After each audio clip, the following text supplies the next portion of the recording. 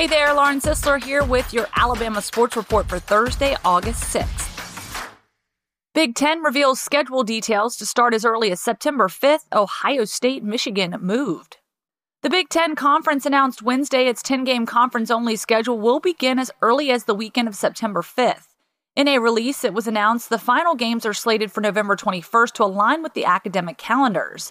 Teams can begin preseason practices on Friday or earlier if permitted under NCAA guidelines related to first dates of scheduled competition. The 10 games will be played over at least 12 weeks, with each team having 2 open dates. The schedule is structured to maximize flexibility. Games can be collapsed into bye weeks, and there is a uniform bye week on November 28. Now, cross-division games are currently scheduled for all schools in Week 1, which is September 5th, and Week 12, which is November 21st. Among the schedule's highlights, Michigan and Ohio State, who traditionally play at the end of the season, will now play on October 24th. College football playoff selections pushed back 2 weeks. The final college football playoff selection show has been rescheduled for December 20th, 2 weeks later than originally scheduled. Several conferences have pushed the starts of the season back due to the COVID-19 coronavirus pandemic. Thus, they have moved their conference championship games to December 12th, 18th, or 19th, which would be after the original college football playoff selection announcement on December 6th. This year's college football playoff semifinals, the Rose Bowl and Sugar Bowl, remain set for January 1st, with the college football playoff national championship game still scheduled for January 11th at Hard Rock Stadium in Miami Gardens, Florida. However, teams will arrive on Saturday afternoon rather than Friday evening, as in years past, meaning this year's Media Day will take place virtually.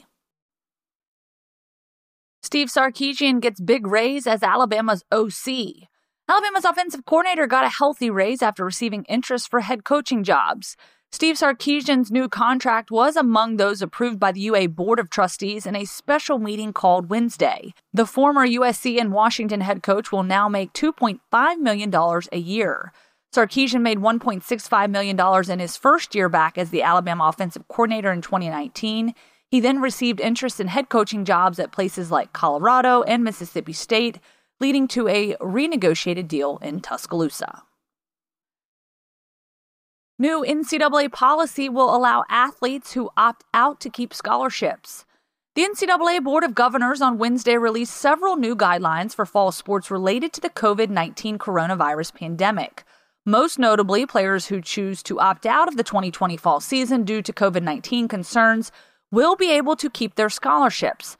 A number of top-level football players, including Minnesota wide receiver Rashad Bateman and Penn State linebacker Micah Parsons, have opted out already. Schools and conferences have until August 14th to notify student athletes who have opted out or who are considering doing so if they will be able to retain a year of eligibility. This also applies to those athletes whose schools or conferences have canceled their 2020 fall seasons.